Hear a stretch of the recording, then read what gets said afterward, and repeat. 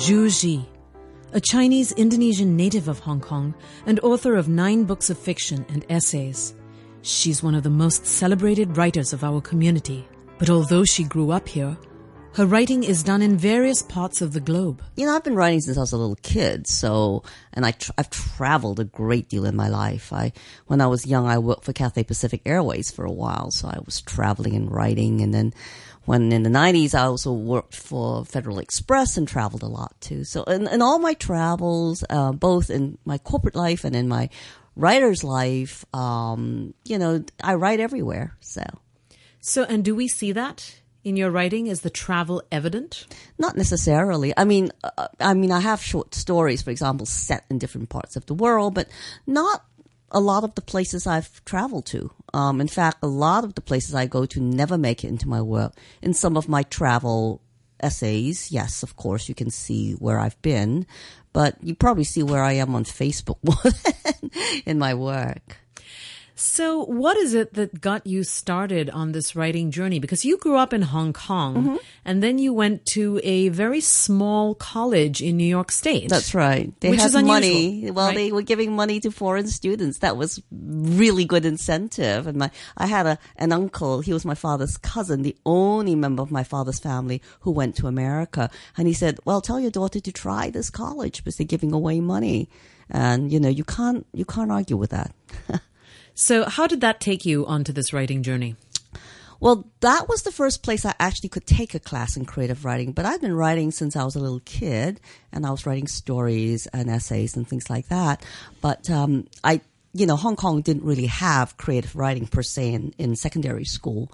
So this was the first opportunity for me to actually study it. And I enjoyed that. So that was the beginning of understanding that, hey, this is a real life. People actually do this. And there are actually magazines and journals and places that you can go to read contemporary literature. But do people actually do this in the way that they did this perhaps a few centuries ago? Meaning, can you be a full-time writer?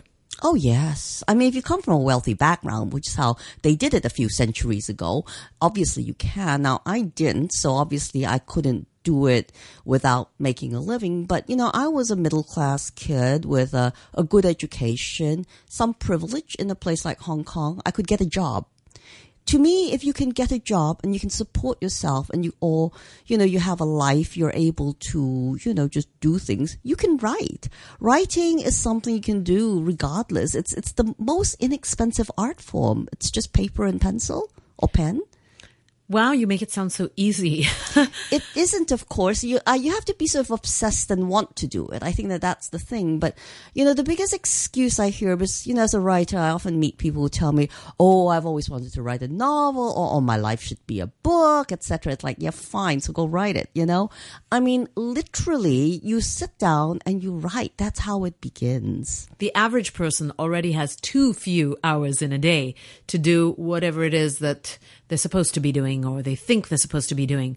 How do you then take those extra hours and find the time to write?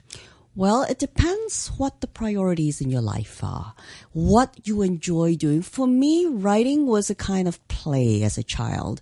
I mean, I would much rather sit at home and read a book or write than go out and play tennis. Although in my mother's eyes, it was go play tennis. It's good exercise. And I would have to hide from all the things I was supposed to be doing in order to do what I loved. So once you're an adult, you get to choose because there isn't mommy or daddy telling you have to do this or that. You choose what you want to do. So yes, when it's weekend, you can, go party till you drop, or you can sit at home and write. I used to actually carve out my early mornings before work and carve out my weekends to write. That's what I did because I enjoyed it. It was something that I thought was more entertaining, if you like, than television, than films. I don't go to movies very often.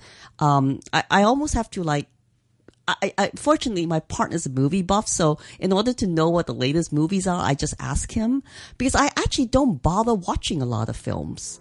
I prefer to read.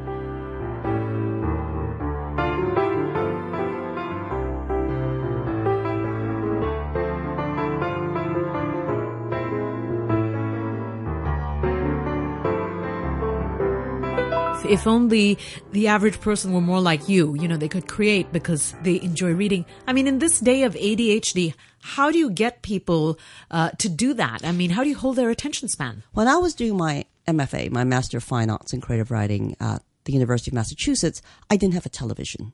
I deliberately did not own a TV. My ex-husband at the time was a jazz musician. So between the two of us, he practiced music and I wrote and read. And this is how I produce a huge body of work, which I am still, to this day, I think some of it I'm still revising, and is still what fuels my writing. I think there is a space and place where you can break out from the world. Now, today, if I want to write, I have to clear my head of how many emails do I answer? How many text messages am I going to send? How many Facebook posts am I going to do? You can spend your entire time doing this. It doesn't make you a writer. Or you can just write. And I would rather just write.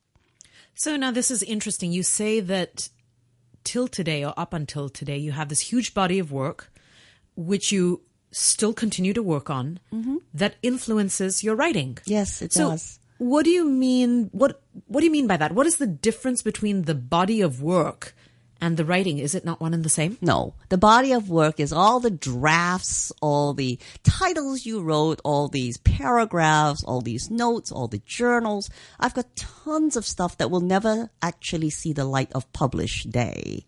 I have whole novels that will never see the light of published day.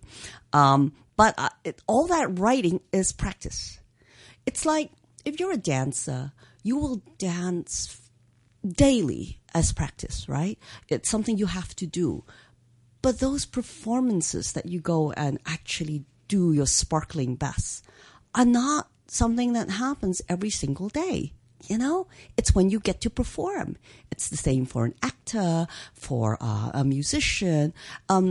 Somebody like a painter will paint lots of, painters are quite famous for destroying their own canvases. They will paint over their existing work. Well, it's the same with drafts of writing. You don't show everything that you write because a lot of it is just sheer unadulterated crap. And you should know it. You should be able to edit yourself and get rid of it and say, okay, this is what I'm going to show. This is what I'm going to try to get out into the world. So that's very interesting. Is that the case for all writers, or is this just unique to you? Well, I think every writer has slightly different processes, but I've certainly talked to other writers who do what I do. And then I've talked to I'm a fairly prolific writer. I know writers who are very clear about, they may only write or produce, let's say, 2 books in their lifetime.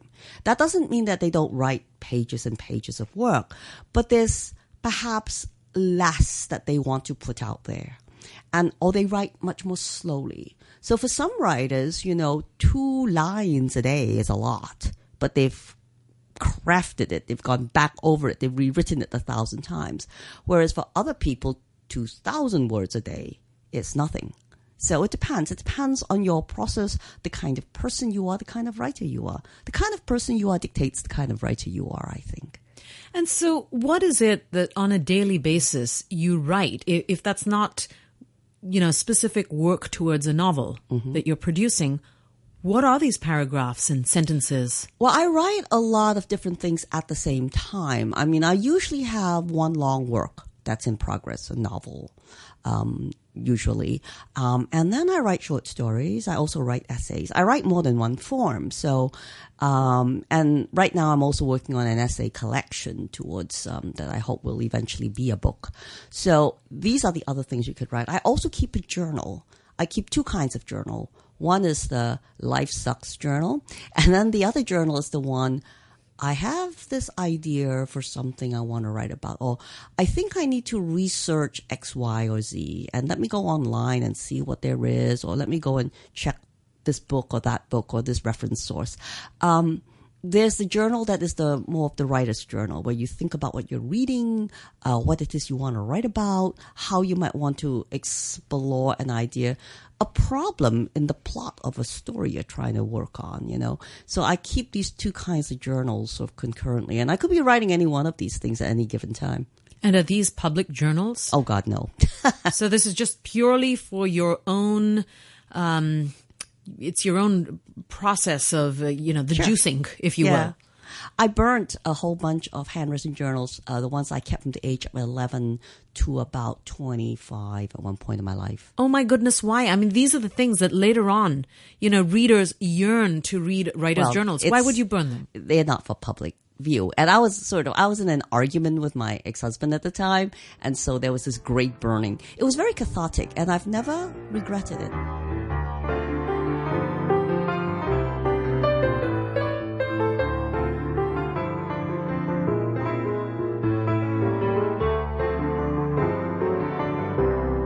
Your characters, they show up in your different published work. Yeah, they do. They repeat themselves. Yeah. Yet these are not sequels. No, I don't write sequels or prequels or anything like that. So, they're independent. I think that once you invent a character, especially for a novel, it takes an enormous amount of work. You've got to imagine this person's whole backstory, their history, when they were born. In some cases, I go right down to their birthday, their astrological sign, both the Chinese and the Western one, what they ate for breakfast. It depends how detailed, depending on how major a character that is. But certainly for a novel, all the key characters have huge histories. I know who their parents were. I know what their middle name is.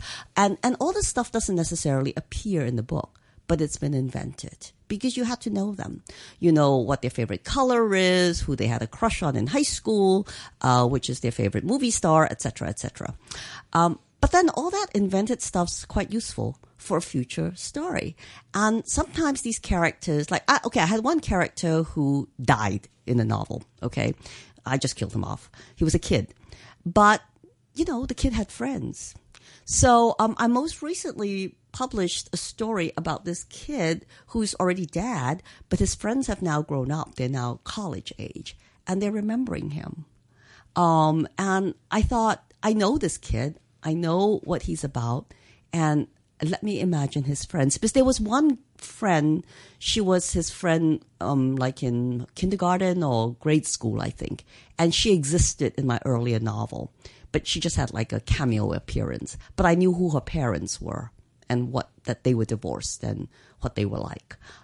So I invented that friend again for this story, plus two other friends.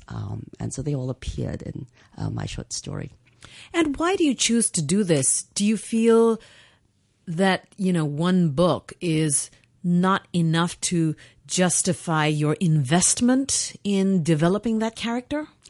It's sort of like, why do the work again? You like the characters. I mean, you come to know them quite well, so they become quite real to you. And sometimes, in some cases, I repeat characters because I kind of felt like I didn't get to know her well enough. This happened to two major characters, three actually, who were the subject in a previous book in a more minor way, and then they took a more leading role in the next book, and in the next book they take an even greater leading role, etc. Because they somehow don't leave you. They're still sort of there nagging at you, going, tell my story, so you tell their story. They're kind of like kids asking for, attention. And so you give them attention when they ask for it. Does that mean that these books are written in rapid succession of each other? Not always, no. Some of them take a long time to repeat themselves.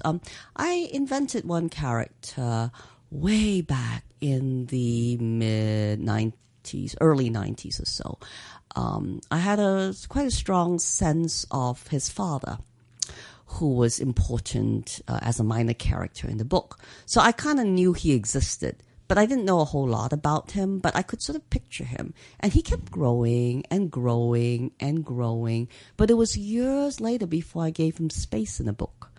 He now has his own book. The book's not published yet, but he became kind of an important character. He's sort of the center point of the book. And so I'm hoping that novel will get published. My agent's trying to shop it around right now. So, does this mean that as an author you are, I don't want to use the word limited, that's wrong, but your scope is one genre that you don't step outside of? Genre? No, I write more than one genre. So, But with these with same these characters. Well, yeah, but that wouldn't be a genre. I guess it's one world. You know, very occasionally step outside and write about sets of characters that are outside the main world. But there is a central world it's a fairly cosmopolitan one. It's rather multinational people who travel, who live in more than one country, who might be mixed race. Because this is my most fundamental world. This is the world I grew up in. It's the world I've always liked to live in and wanted to live in, and I continue to live in it. I like to interact with people from different cultures and different countries who speak different languages from me as well, because I learn a lot that way, and I feel most at home in that world. So that's kind of my fictional home, if you like. It's not my non-fictional world, of course, because my non-fictional world is my real life, but my fictional world, yeah. So that's true that I tend to stay in there quite a lot, but I do write these odd stories that don't fit into that world. They're just like a one-off. And so there are those too. What are those? They're funny. I mean, they could be an offshoot of this world. For example, I have a short story about this Singaporean woman who's, she also mixes in this international kind of world, but she kind of came out of nowhere. I lived in Singapore for a year, and that was one of those sort of Singapore stories that happened. I didn't write very many stories in Singapore, set in Singapore. That was one. Many years earlier, I wrote a story set in Malaysia. Again, from a trip I did to Port Dickson in Malaysia, this sort of strange little resort area. And I saw this tree, the metaphor of a tree that I called the raining tree, because it had buds that fell to the ground. It was very noisy. And so I turned that into a story. And that really was sort of outside my main world. And this happens. I have some about Hong Kong Chinese world that doesn't really step into the more. It has some crossover, obviously, because Hong Kong is so international, but not really. It's a very Chinese world where really the character is thinking in Cantonese, and I have to try to make that happen on the page. So I have a few stories like that, and perhaps there'll be more. I don't know. I mean, because I sometimes see these stories in my head, and I try to write them.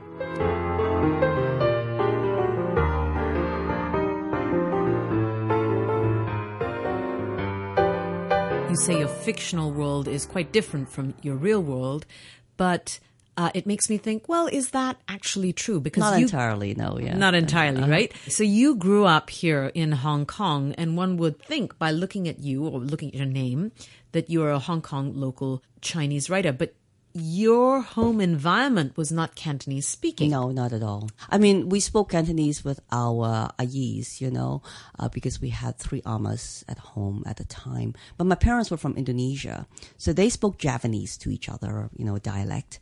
And they didn't teach that to us, so we couldn't understand them. And then they would speak English to us. But for both of them, English was very much like a second or third language, really. My father spoke Mandarin. He was fluent, and he read and wrote Mandarin, but he didn't speak to us in Mandarin.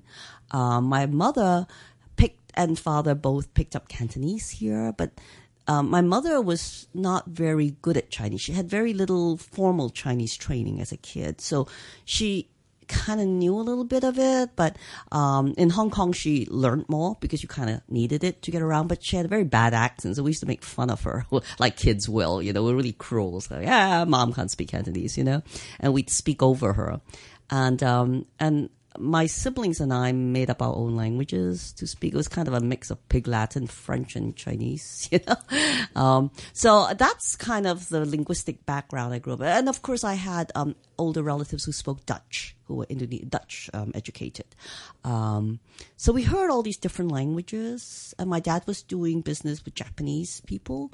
So we heard a kind of Japanese English in our household. And I found it all really interesting. And we had Welsh friends and British friends, very few American friends, but I went to an American-run school. It was run by American nuns, so I heard American English. I had Indian friends when I was a kid. We had sort of many mixed race friends also who were in our household. So to me, that was the world. But then I went to school in Hong Kong, so I looked around and I thought, but real life is different. It's all Cantonese. And you had to learn it if you were in Hong Kong. So this wide and variegated cast of characters, both at home, within the family, and then all your friends, do we see them in your writing? Do they show up as characters? Certainly in my nonfiction, my aunt, I actually wrote about one of my aunts. I've written about my parents in my nonfiction, in my essays, because I've written about growing up in Hong Kong and written about my relationship with them, sort of memoir-like essays. Some of my friends appear in disguise, I guess, in my fiction. But a few of them appear in my nonfiction. I'm a little bit careful about using real people in nonfiction. When I actually refer to somebody and use them in quite dramatized form in an essay, I usually show it to them before I publish it to see if they're okay with it. Really? Mm-hmm. That's very interesting. Why do you do that? I know so many writers who would never dream of having it be signed off. Well, I think in literary work, I mean, if I was a journalist, no, I wouldn't, because a journalist has the right to, if you're quoting somebody and they know that they're being interviewed, that's different. But the kind of nonfiction I write is a literary nonfiction. So the people from my real life who appear in my nonfiction, they become a kind of character. And they need to know that I'm using them, because otherwise it wouldn't be ethical. It wouldn't be moral. I don't think it's moral to just sort of write about other people without in some way letting them know that they are being featured. And again, do you think that's peculiar to you as a writer? Or do writers do this? I know other nonfiction writers who do this, who are quite careful if they're going to feature real people from their lives. But if you're writing about your life in memoir and personal essays, you're going to name people that you know. Or if I name people, I don't identify them. You can always change someone's name and make it clear, or just use an initial or something like that. I think that's a moral stance I take about how you write nonfiction in a literary way, where you're using some narrative techniques because you don't want to misrepresent other people. Because at the end of the day, it's about what you think and what you feel. It's your opinion. It's your perspective of the world. So what happens in a situation where you show them this work before it's published and they don't like it? Has that happened? It hasn't happened yet, no. Oh, you're lucky. Yeah. What would be a stance if it did happen? Would you change it then? I'd not publish it, I guess, I wouldn't want to, especially if it's a friend. But, I probably wouldn't be writing about someone if I didn't in some way know that I could, I think that would be true.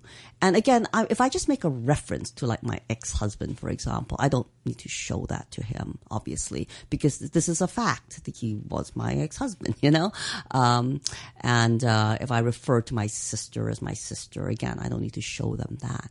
But I do show my family some of the descriptions about our family life, So what would you say is your favorite piece of work that you have published? It's very hard to ask me that, but generally, I'm like a lot of writers I know in that it's like whatever your latest book is, that's the one you're promoting, so you better say that that's the best work, But there's a difference between what you think is your best work, because usually your latest work is often your best work. At least for me it is, because you like to think you're improving. But then there is like favorite work or works that, you have a fondness for. My second book, for example, Daughters of Hoi, was this kind of odd collection of short fiction. It was one novella and 3 stories. And it was just kind of this odd second book. But I love this book, and I always will. It's not perfect. There are things in it that I think if I were writing it today, I would write better. I would edit better. But it's a book I have a great fondness for. I like, there's some short stories I have that are just their own thing, which I really like. And I don't know why they were what they were, but they are. There's one short story I have called Servitude, which is in my most recent collection. And when I wrote it originally, it just came out of not nowhere. I was sort of stalking this guy. Not really. I mean, there's a guy I would see, is a complete stranger on the subway. And there was just something in the way he looked and everything that just sort of struck me. And I saw him a few times going to the same location. So I one day followed him, which was a terrible thing to do. And I thought I better not do this anymore. I did stalking real stalking as a girl guide. And, Real stalking? What does that mean? You follow people and try not to be seen. Why? It's just a method of research. Whatever. Yeah, I guess. I don't know. It originated with stalking animals. How can you follow an animal in the woods and not be, not scare them? So you could do that for people too. And I remember as a girl guide doing it with my sisters, and then somebody would sort of realize that we were following them, and then we'd run away. I mean, we were kids, like 11 or 12. But I thought, well, this is not good. I can't sort of stalk this person. But I then began to imagine him, and I turned him into a character for my story. So I've always had a fondness for that story. But it kind of came out of, in a way, nowhere. It's not the real guy, obviously. Yeah. Wow, so stalking is great training for a writer and for a spy. Oh, yes. Yes. Well, writers are kinds of spies, I guess.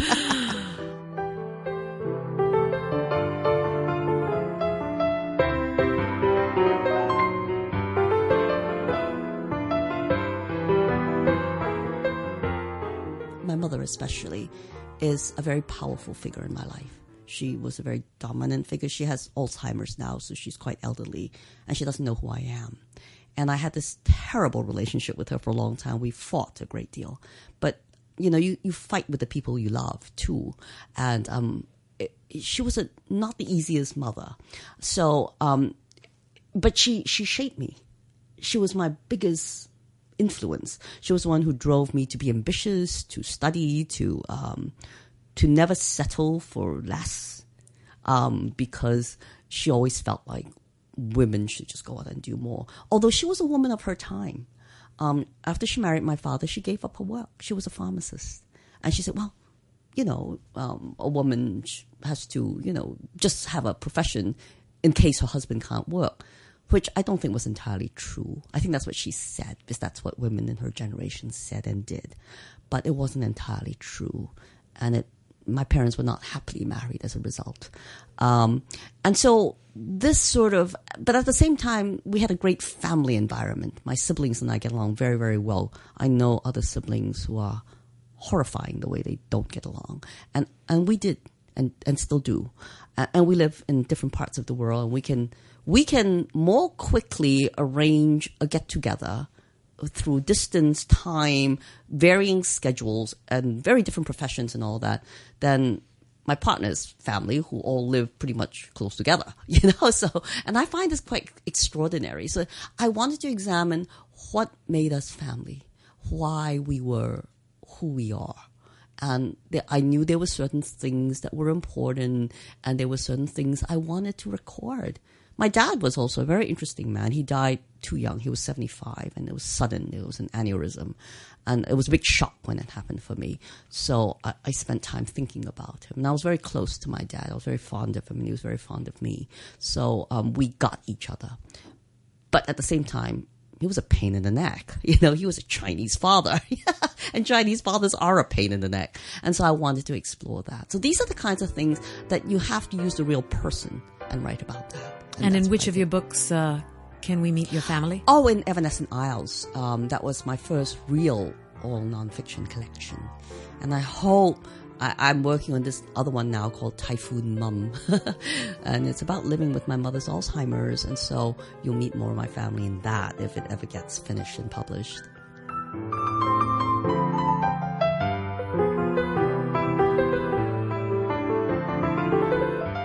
Zhu Zhi's work has earned her a number of awards, including an O. Henry Prize Story, a Cone Award from Ploughshares, and a place on the shortlist for the inaugural Man Asian Literary Award. You can learn more about her on her website, zhuzhiwriter.com.